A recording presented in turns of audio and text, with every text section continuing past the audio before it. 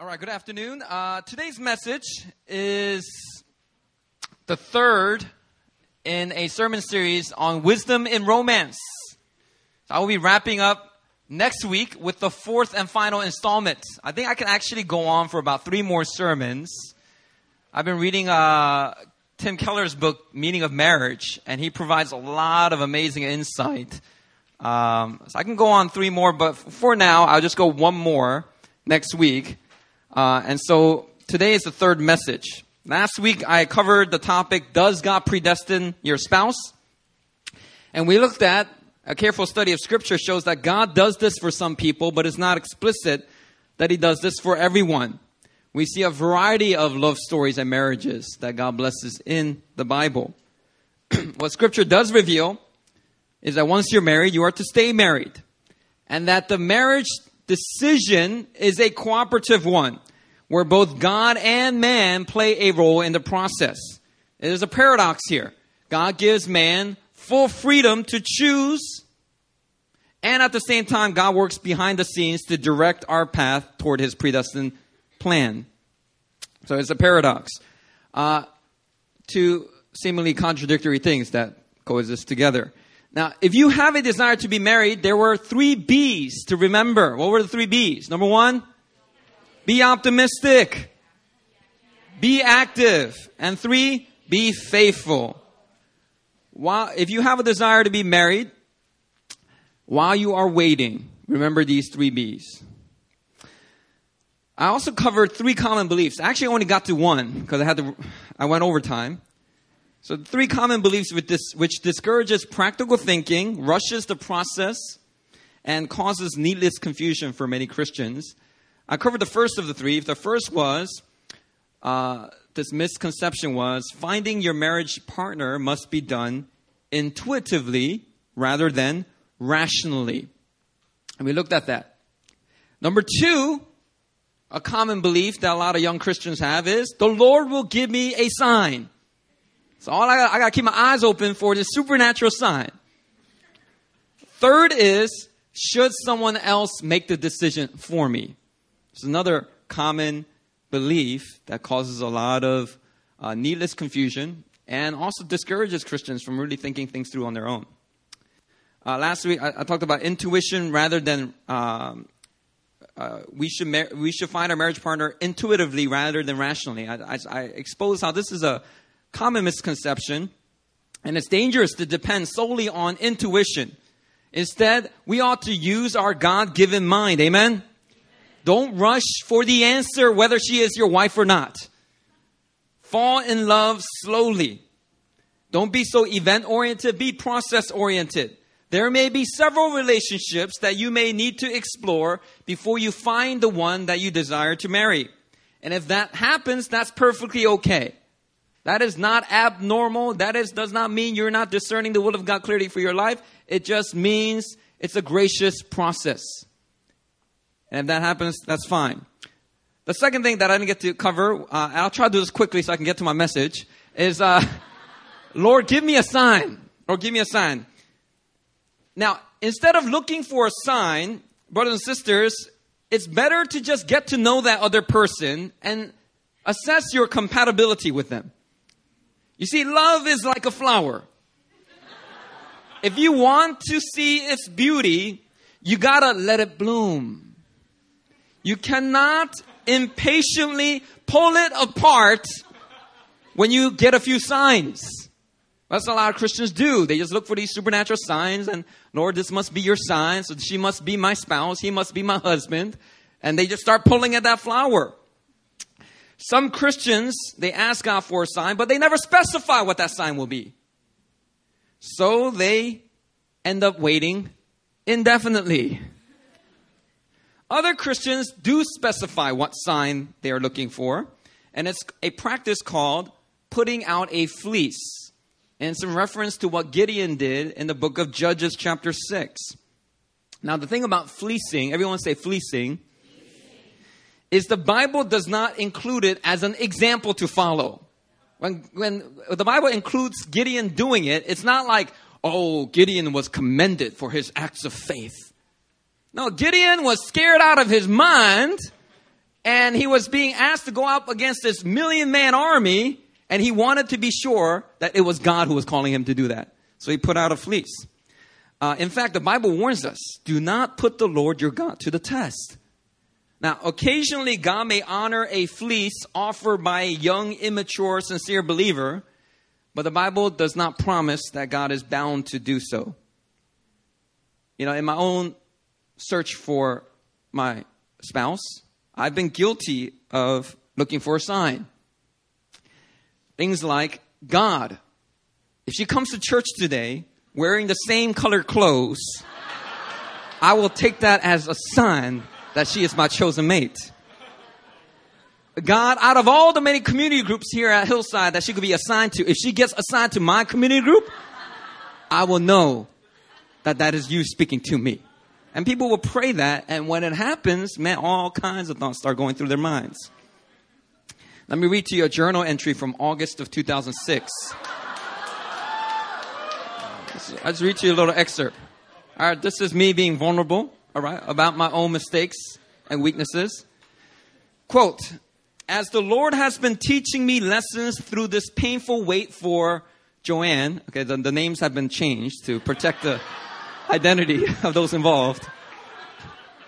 As I've been in this painful wait for Joanne, I've had peace about God's will for my future marriage. I still believe that Joanne is the one I will wed. So many signs, the dream, the fasting, the prayers, the passion in her plain letter to me, and my unshakable delight in her.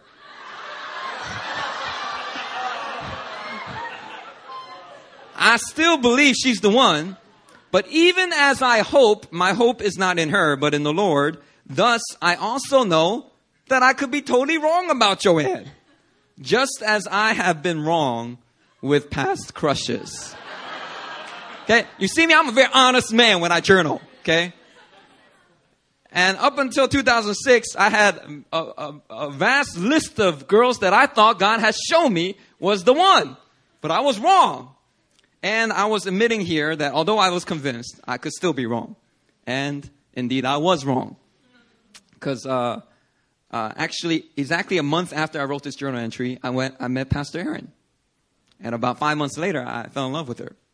All right, and so you might be like, oh man, I can't ask God for a sign. The good news is we have something better than a sign. Brothers and sisters, in Christ, we all have the filling of the Holy Spirit. You don't have to look for a fleece or a supernatural sign. You have the Spirit of God in you. And when you are filled with the Spirit, you can have the mind of Christ to test and approve of God's good, pleasing, and perfect will. There's an author named Dallas Willard. He talks about in his book, Hearing God, the role of maturity in hearing from God. He says, as Bible history proceeds, we notice that in the process of divine communication, the greater the maturity of the listener, the greater the clarity of the message, and the lesser the role played by dreams, visions, and other strange phenomena and altered states. In other words, don't look for a sign. Learn to depend on your relationship and intimacy with God. You have the Spirit of God with you. Third misconception, common belief that a lot of young Christians have is, should someone else make the decision for me? I should get the confirmation of someone else. In America, some churches teach that parents have a chain of command authority when it comes to their children's marriage. Now, although many do not hold to this belief anymore, this is still gospel among many Korean Christians. And it is blatantly apparent when a Korean or Korean American young adult tries to marry against the wishes of his or her parents. The children are accused of being not only a bad son or daughter, but they're often accused of being a bad Christian. Why do they accuse us this way? Because among Confucian-influenced Korean Christianity, a lot of Korean Christians believe that parents have a chain of command authority in deciding who their children should marry.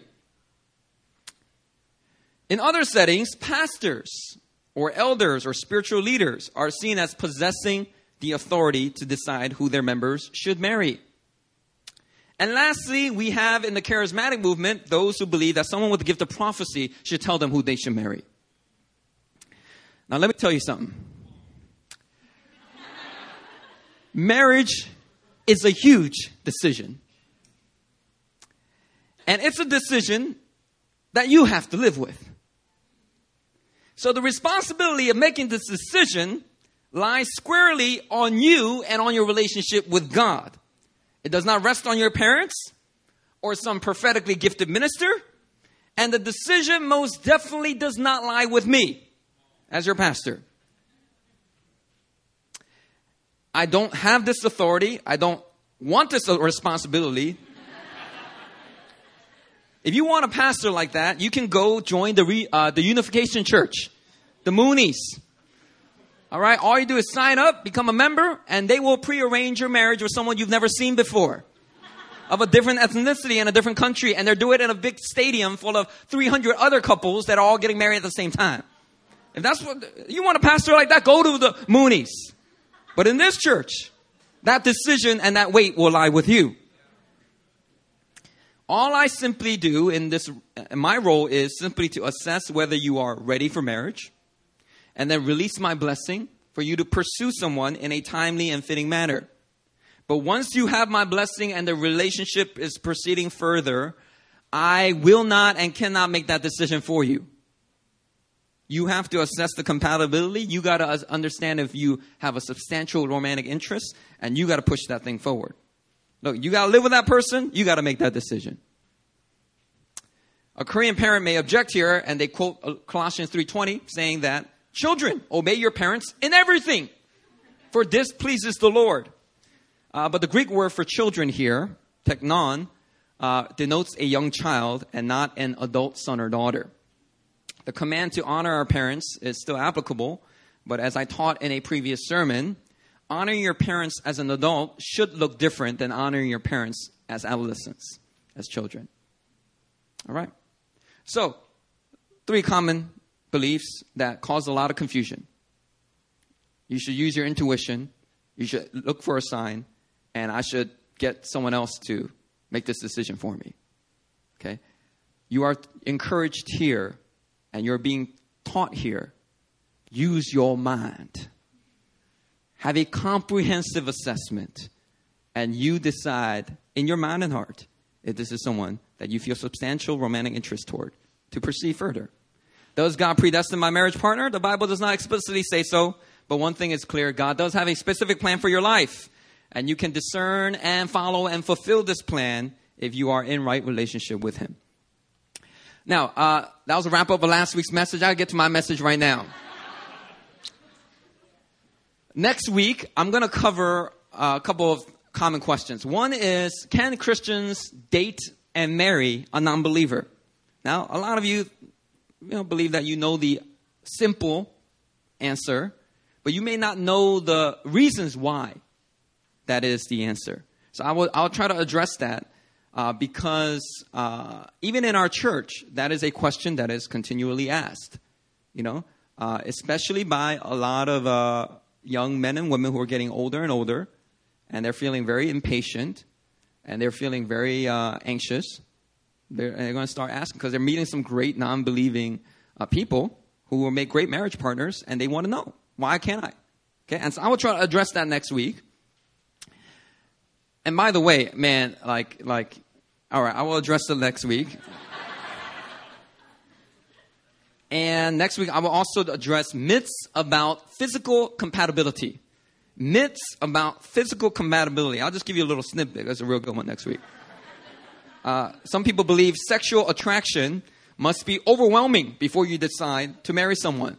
And if it's not overwhelming, there's something wrong, and I probably shouldn't marry them. That's a common conception that a lot of men have, even women. Or a person may think you will be more strongly attracted sexually to the person you are to marry than you've ever been toward anyone else. Okay, this is also a common belief. Or some people believe that if this person is my real, spouse, if either of you still feels physical attraction to anyone else, then you actually shouldn't marry each other. You should only have eyes for me.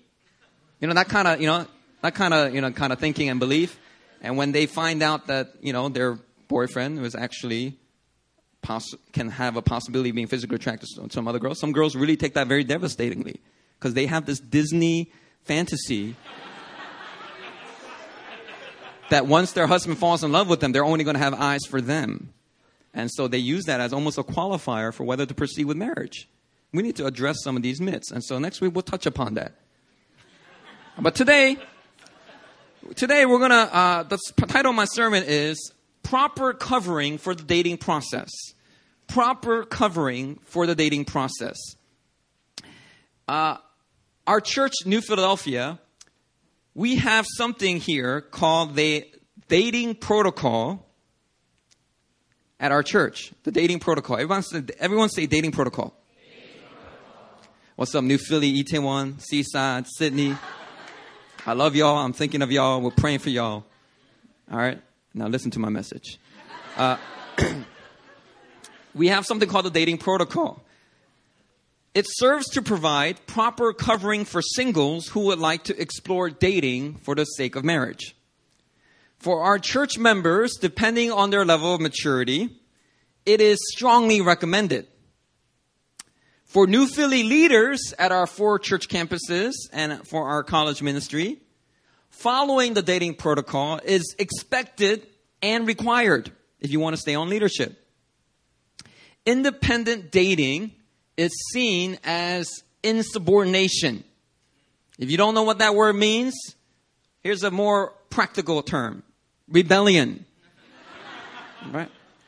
If you want to date, I want to do it my own way. It's my way or the highway. Man, I know how to date somebody. I don't need all this covering. I don't need all this. I don't need your wisdom. I handle it myself. Okay? You have that kind of attitude. All right, well, you can keep coming out to our church. You can't be a leader. You can't be leading people, overseeing people with that kind of attitude. Now, I want to answer one question first. As the lead pastor here of this church community, do I have the right to require a grown man or a grown woman to submit to a dating protocol? Isn't that a little bit youth group-ish? Do I have the right? Does the lead pastor have the right to make grown adults submit to a dating protocol? And my answer is a firm yes. I think, in my own personal opinion, that every church should provide some kind of recommended outline to follow for its members and require it of the leaders. This is because dating decisions always affect the entire church community. Oh, no, it doesn't. Oh, as long as no one else knows, until we announce our engagement, it does affect it. Whether the person is dating a fellow church member or dating someone at another church, these decisions always affect the church community. And when dating decisions lack wisdom, accountability, maturity, it almost always negatively affects the church community. People can fall into sexual sin. They can get hurt. They can get disillusioned, get very angry, especially if they are a leader, a worship leader, a Bible study teacher, your community group leader. If they make dating decisions that have no accountability whatsoever and they're just doing things their own way, it almost always negatively affects the church community. Now, I've even heard of single youth pastors doing all kinds of shady things and even falling into sexual sin with a high school youth group student, all because there was no clear guidelines of how a romance should be pursued. You think it's just one story or 2 stories. You will be surprised how many stories I know of among my pastoral peers. When things are done in the dark, without any accountability, things can escalate very quickly toward all kinds of shadiness and sexual sin and destructive behavior. And as the pastor who has been loving and healing and nurturing and discipling the sheep of this pasture, do I have a right to be involved? Oh, you better believe it. I heal and love and invest into them, and then you come and you destroy it all and hurt them? I don't think so. Not on my watch. I'm not just a pastor with a job and a paycheck. I serve as a spiritual father of this church family. And our campus pastors serve as local spiritual fathers at their church campuses. And your Emmaus campus directors serve as a sort of spiritual mother and father figure on your local university campuses. It's very important to get their involvement. Actually, if they're single, though, in our church, we don't get them involved. You have to be a married person to be involved because there could be conflict of interest. Because you might be like to your, single New Philly Itaewon campus pastor, you might be like, Pastor Marcus, I have interest in, I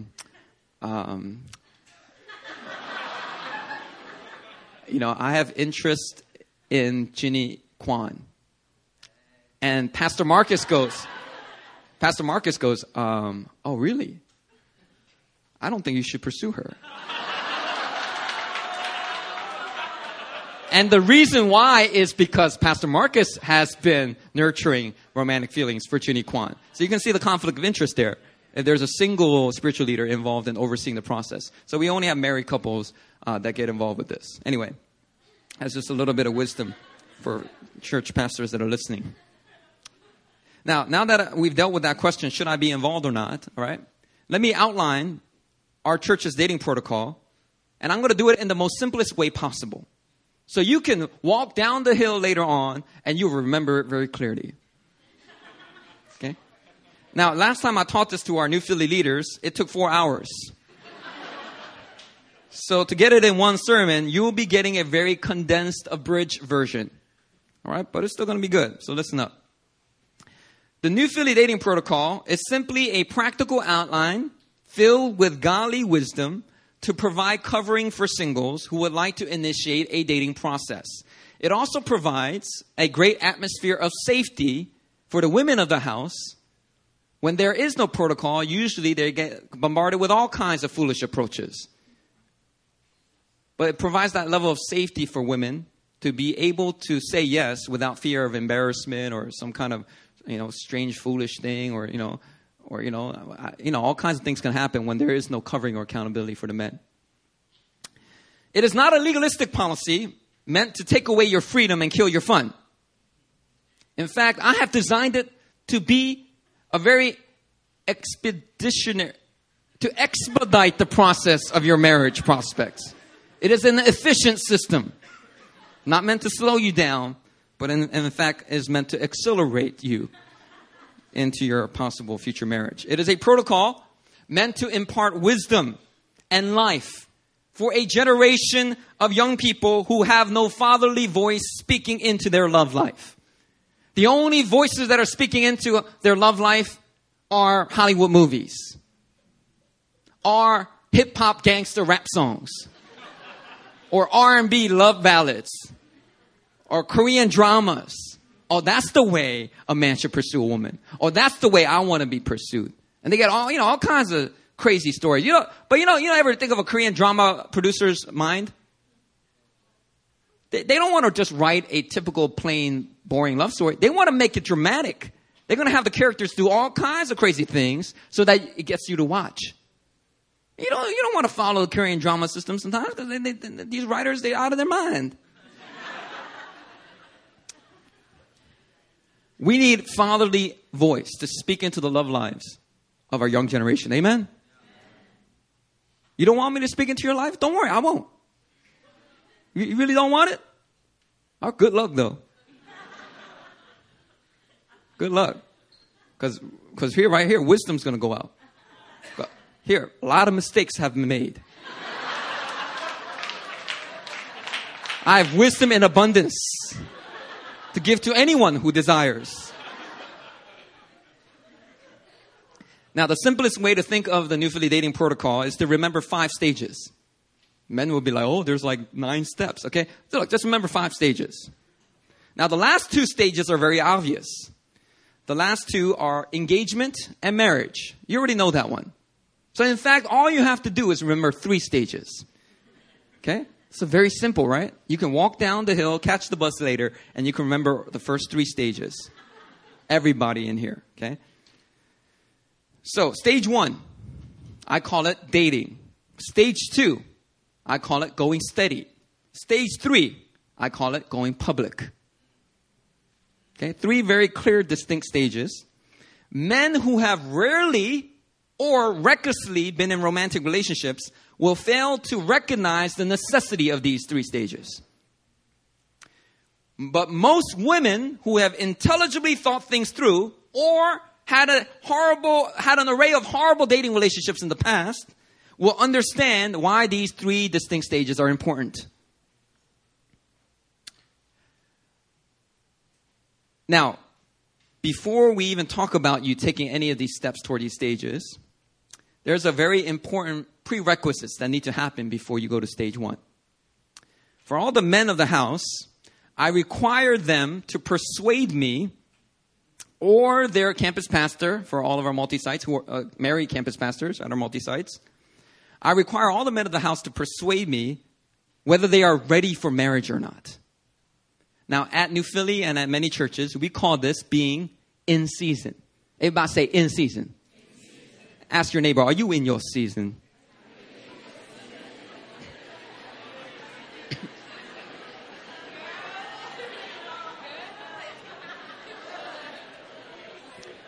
Now, I use 3 main criteria to assess whether you are in your season. I will briefly summarize these criteria. Criteria 1, financial readiness.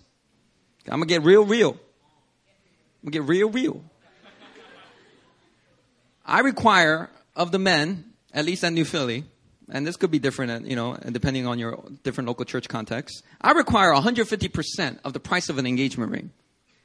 So, engagement rings, typically in the Western world, you're supposed to put in about 2 to 3 months of your monthly salary toward the ring. So you make $3,000, you should buy a ring that's between $6,000 to $9,000. You make $2,500 a month, you should look to get a ring between $5,000 to $7,000. You guys get the picture, right? So, if you're looking to buy a $6,500 ring, then you need about 150% of that, $10,000.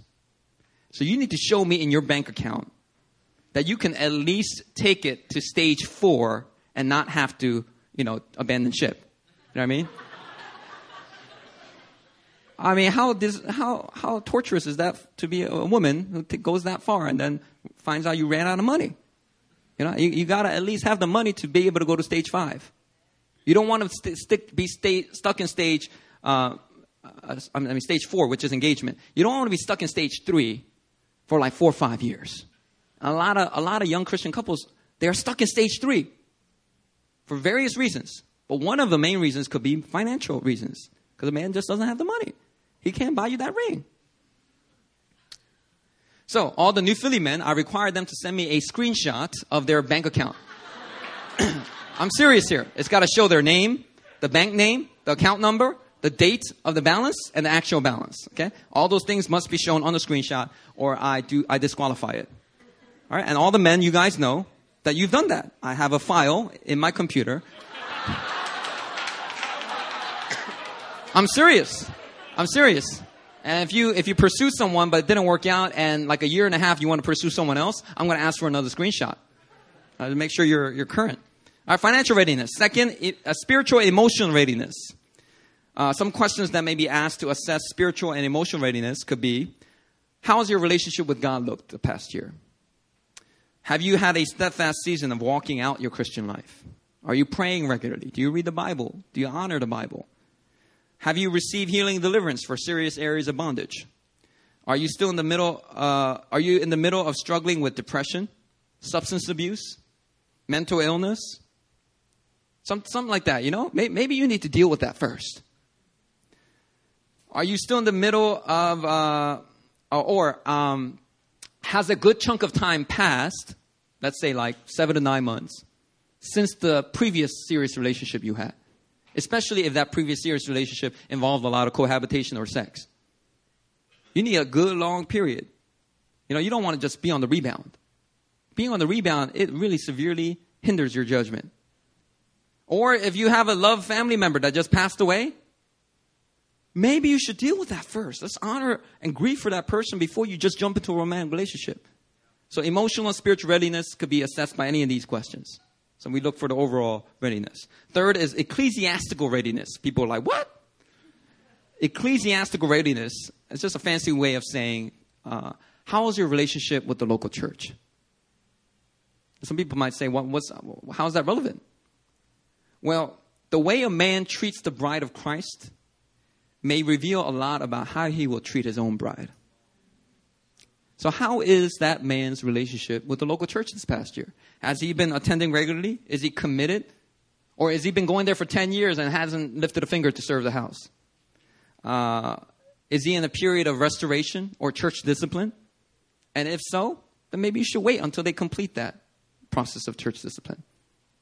All right? Ecclesiastical readiness. So financial, spiritual, emotional, and ecclesiastical church readiness. All right?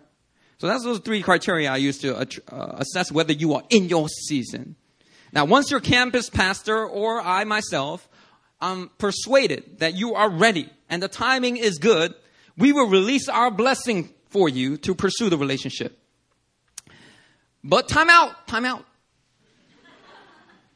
Depending on the situation, depending on the girl's situation, depending on your age, your maturity, we may ask you to take a consecrated period of prayer, anywhere from 1 to 3 months, where we want you to pray about it. This is to give God an opportunity to speak into it, rather than for you to feed this infatuation fire. And for God to raise any red flags on your side or on her side that you may have overlooked. And it is also to prevent immature brothers from just acting on their ever-changing, fickle crushes and whims. So, we sometimes will ask them to take a period, 1 to 3 months. Just pray about it. And then you can proceed. Proverbs 23:24 says, the father of the righteous will greatly rejoice. He who fathers a wise son will be glad in him. Amen? Don't you want God to be glad in you? Well, a wise son, the father will be glad in him. Don't you want your pastor? Don't you want your campus pastor, your local church pastor? Don't you want them to be glad in you? Well, then you got to walk as a wise son, not as a foolish one, not as a reckless one. Amen? I guess my joy isn't that important to you. Just like, yeah, that'll be nice. I don't need to have it, though. Wow.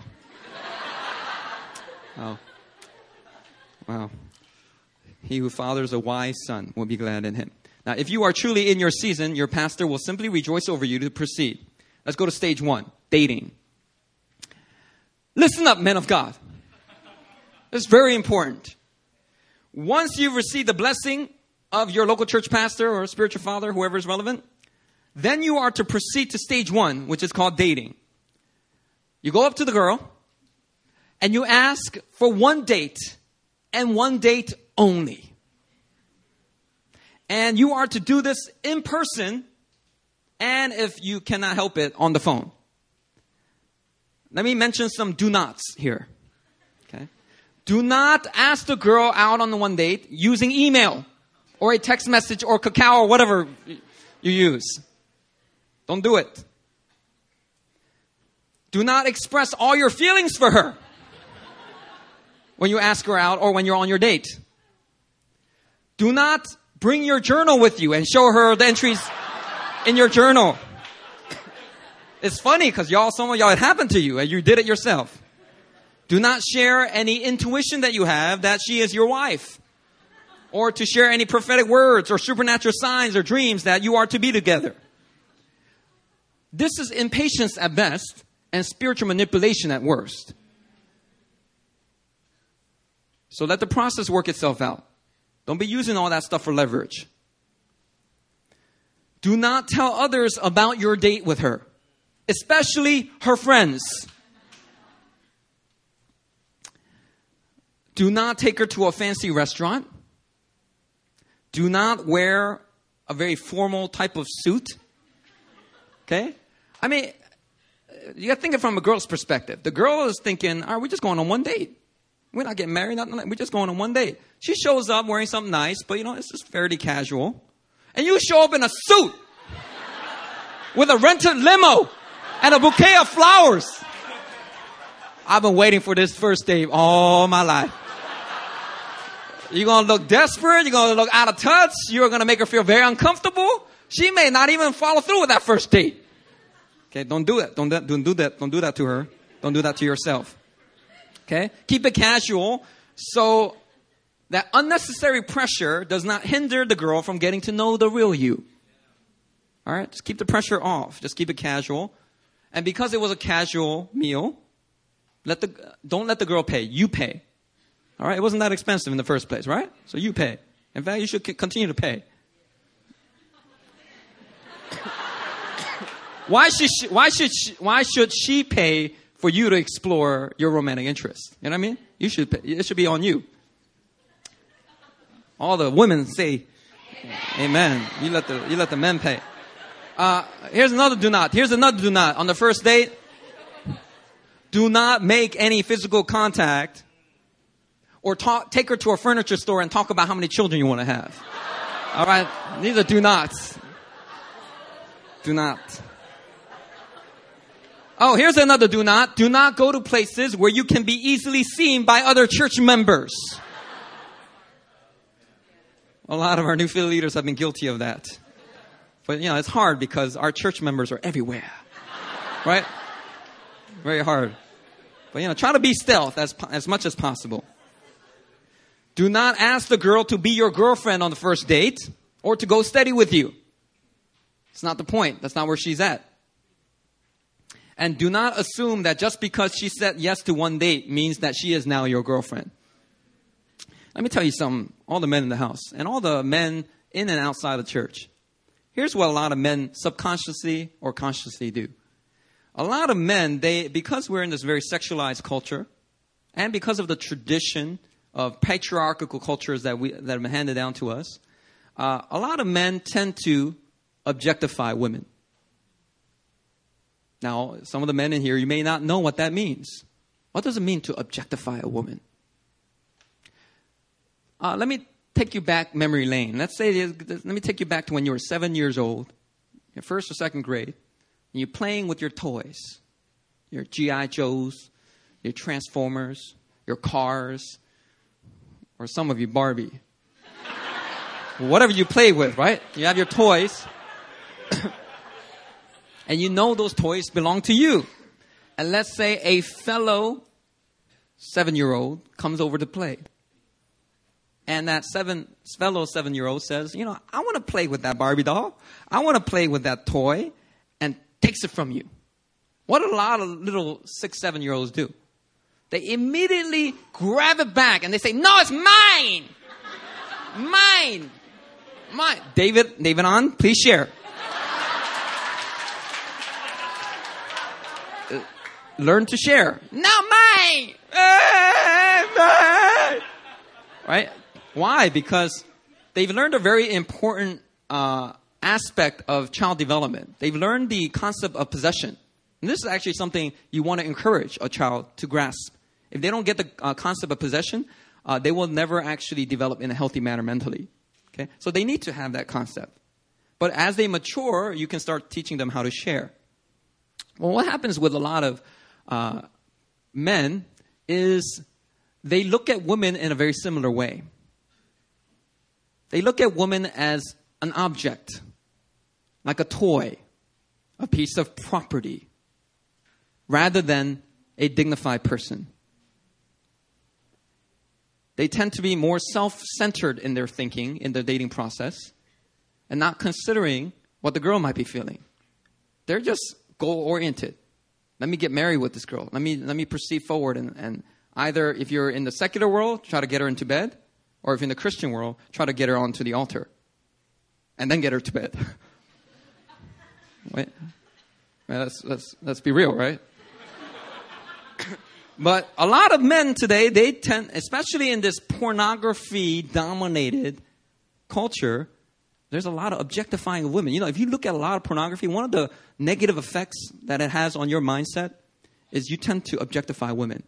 And that can actually cause you to avoid women or to be attracted to women, but to treat them as objects and not as people. A woman is not an object. She is not your toy, and she is not your property. Do not objectify women. Women, do not let men objectify you. Think of it this way. God, the sovereign God of the whole entire universe, when he relates to us, he does not objectify us. He guards and builds up our dignity. He does not try to destroy it for the sake of his will being done. If the God of the entire universe learns how to relate to the men and women on the earth that way, how much more so as Christians who have Christ in us, learn how to relate to women in a dignified, selfless, edifying way. The objectifying has got to stop. There's a lot of subconscious objectifying happening. And it shows up because a lot of Christian men, they act like little middle schoolers. You know what middle schoolers used to do? I remember middle school. You know what they used to do? They would ask a girl out. They'd take a lot of courage. And they'd be all talking to their friends. I like Laura Leah, I told you Laura Leah was my first crush in first grade. She's a Puerto Rican girl, right? She gave me a Valentine's Day B-. And I said, oh, yeah. Gracias, and I was all about it. But, in middle school, what happens, right? Little boys, they get the courage to ask a girl out. And then they go up to the girl and say, will you go out with me? And the girl would be like, all right. Right? And then the moment they turn around, they go to their friends. You know what they say? Laura is my girlfriend now. And Laura's like, what? I ain't your girlfriend. But why does the guy think that way? Because they're objectifying women. They're seeing women as something to be conquered, something to be possessed. And so the moment they get a foot in the door, they think they own that person. And so there's the presumptions made. She is now my girlfriend. But on the women's side of things, they don't see themselves as objects. They want a process to be played out. They want to know how committed you are. They want to know how interested they are and how interested you are. It's a process involved before she will say, yeah, you can call yourself my boyfriend and you can call me your girlfriend. There's a process involved. It doesn't happen the moment you ask her out. And it does not happen the moment you have sex. Let's say you're a good Christian, or let's say you don't even go to church. You're unchurched. You just never grew up in the church. And last week or last month, you went and you had a sexual encounter with somebody. And it was somebody who was an acquaintance, a coworker, somebody you see around. You have sex with them. What ends up happening? A lot of men will assume, those who are kind of like hopelessly romantic, they will assume, oh, we're boyfriend and girlfriend now. Why? Why do men think that way? Because there's an objectifying that's happening in our culture. And we as Christian men, we need to rise up and start to confront this mindset. Be aware of it and oppose and reject this mindset. Amen? Now, you ask her out on one date. If she says no, she may have reasons for saying so. In this case, don't get all depressed and don't try to keep chopping at the tree and keep pursuing her. Okay? Go talk to your pastor. Go talk to your pastor, and your pastor may have something to say. All right? But don't proceed any further unless you touch base with your pastor. Now, if she says yes, whoo, hallelujah. Okay? Let there be levels of hallelujah, okay? This is just the first level of hallelujah, okay? You just got one date. That's all you got, one date, okay? Go and enjoy the date. If the date goes well, be a gentleman. Tell the girl at the end of the date, I just had a fabulous time. And, if you have some time next week, I would like to ask you out on a second date. Could we go out again for some, we're talking about, you like burgers? I know a great burger place. Be a gentleman. Be slick. Be a gentleman,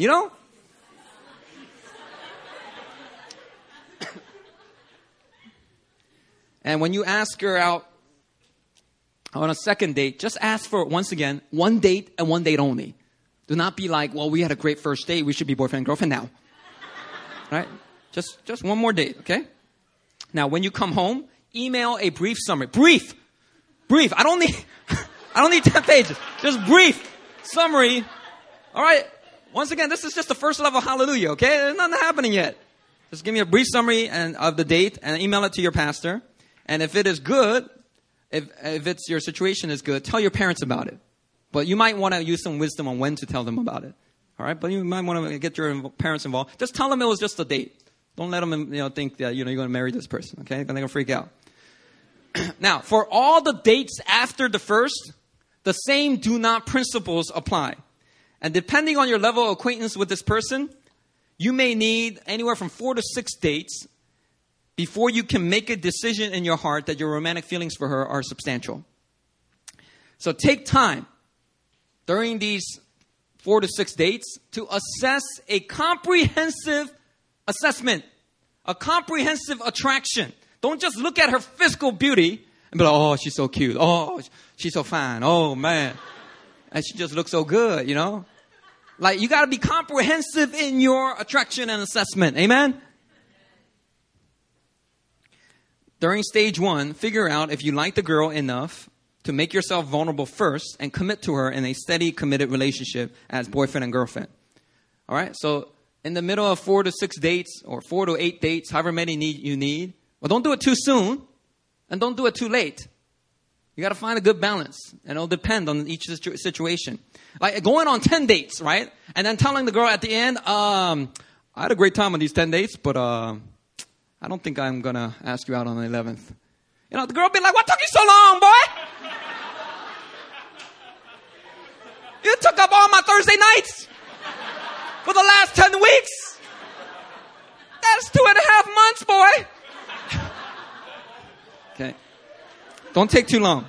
It's cruel. It's cruel. That's cruel.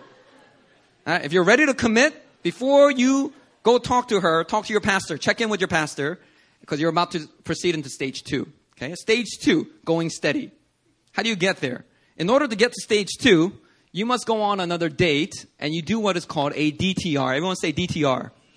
What does DTR stand for? All right. People who've been in relationships, they know what that means. All right. Define the relationship. It is the talk where you define, so what are we? Are we just going to continue to go on casual dates, or are we something? Are we going to be like, what are all the celebrity names, like Brangelina and are we an item? Like, Justin Bieber's question. Are we an item? In that girl, quit playing. We're just friends. What are you saying? Right? What's Justin Bieber as a teenager there in the lyrics of that song? What is he asking? He's like, I want a DTR, girl.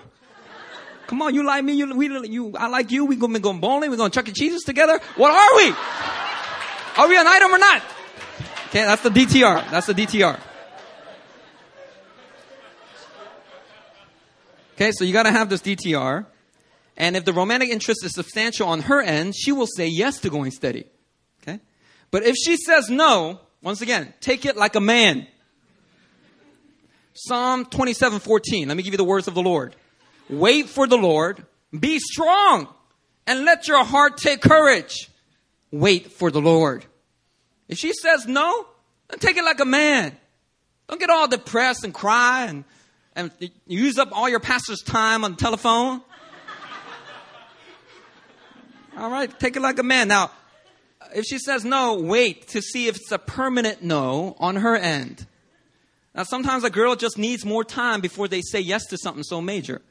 So don't take it personally and get down on yourself. It looks unattractive, okay? Now, if she says yes, congratulations, she is officially your girlfriend. All right? Welcome to stage 2. But do not announce it. Don't put it on Facebook. Don't tell all your friends. Don't tell the whole church. Don't start sitting next to her and holding her hands during worship. Okay, so we're not there yet. You just went steady, and that's it. You're in a hidden season. And girls need this hidden season.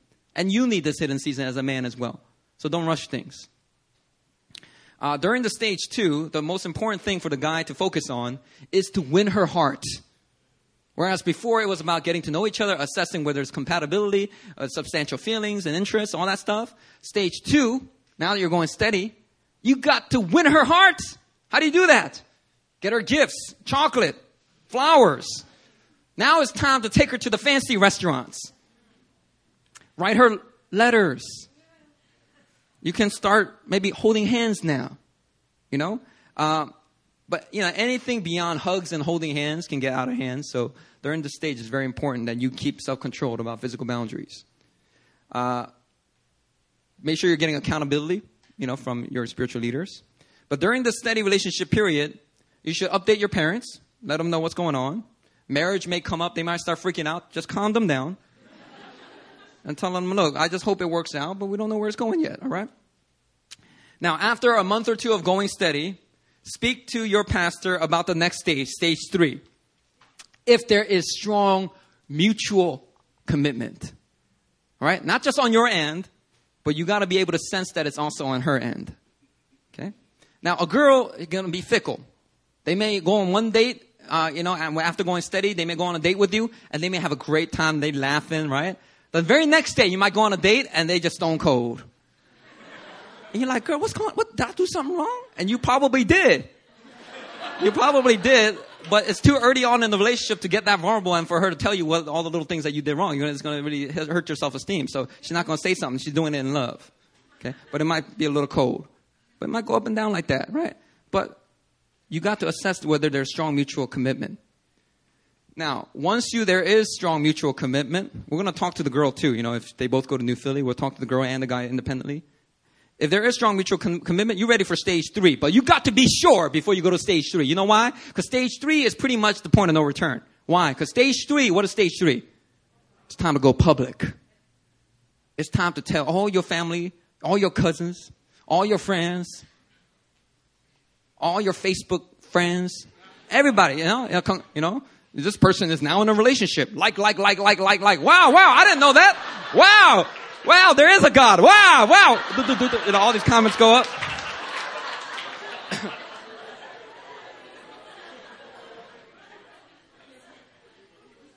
I'm going to land this at 54. Oh, man. I'm going to try to land this right now.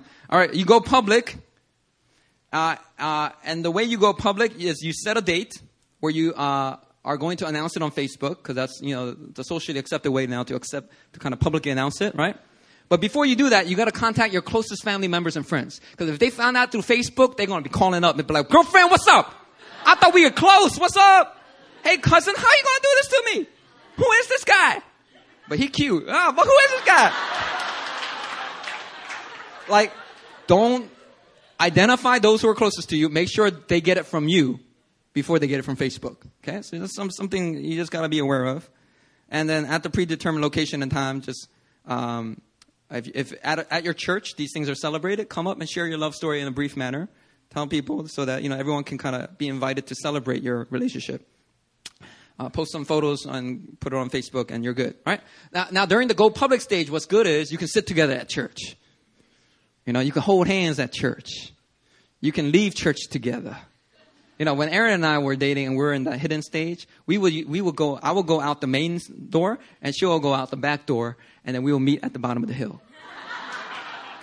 And we always wait till everybody left, right? Because, you know, we weren't in public yet. But now you're public, you have the freedom to do that. You can go on double dates with other married couples and other dating couples at the church who have also gone public or engagement. All right, it's a different season where now you're going to have to face public scrutiny. But you see, if you get public scrutiny when the commitment isn't that strong, that relationship's gonna get shaken. A lot of doubts are gonna unnecessarily come in, and it's not gonna give the little flower the opportunity to bloom. Okay, but once it's bloom, you can go public, right? And then you can face public scrutiny and know the relationship is going really well. All right, very good. I'm done. All right, so. Stage 1, dating. Stage 2, go steady. Stage 3, go public. And then stage 4 will be engagement. And stage 5, marriage. New Philly dating protocol given to y'all within an hour. All right? Praise the Lord. I'm going to land the plane here at 55 minutes. I was going to talk about, can women take initiative here? I will mention it next week at the New Philly Seaside sermon down in Busan. I'm going to preach there. And if you would like the last and fourth installment of this message, be sure to check out our podcast or go on our YouTube page to look at the video of the sermon. Oh, actually, no, you can't look at the video of the sermon. You have to listen to it on MP3 because Busan doesn't have video capabilities. All right, let's close in prayer.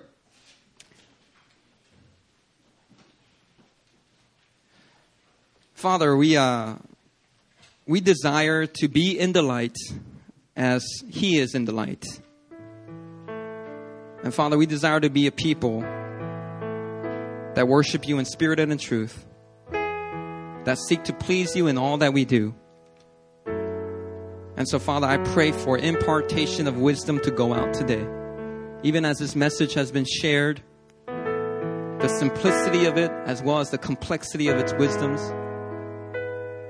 I pray that this message will really challenge the men of the house to walk in a more edifying and a higher standard. That they won't just go after romantic relationships their own selfish way, reckless, careless. But they would understand that even their romantic pursuits ought to edify the community of God. That even when it doesn't work out, there doesn't have to be all kinds of hurt and disappointment and heartbreak. That it will be done in an edifying manner for the men. And I just pray for the women right now. I pray that through this message, the women will have a newfound respect for themselves. A greater and higher sense of self-esteem. And they will see themselves as they really are. Precious daughters of the Most High God. Not objects on a market to be bid on. But unique, beautifully crafted jewels. Beautifully created daughters of the Most High that ought to be loved, respected, and pursued in a God-honoring, accountable manner. I pray for newfound respect to rise up in the hearts of the women. No longer will they allow a man just to treat them like property. No longer will they allow a man just to get them into bed. No longer will they allow even a Christian, godly, charismatic man to use all kinds of spiritual prophecies and manipulation to get them involved in a relationship that wasn't even God ordained. They would respect themselves to allow a process in which your voice makes it clear to them who you are leading them to marry. Yeah, I just pray that for all the women of the house right now.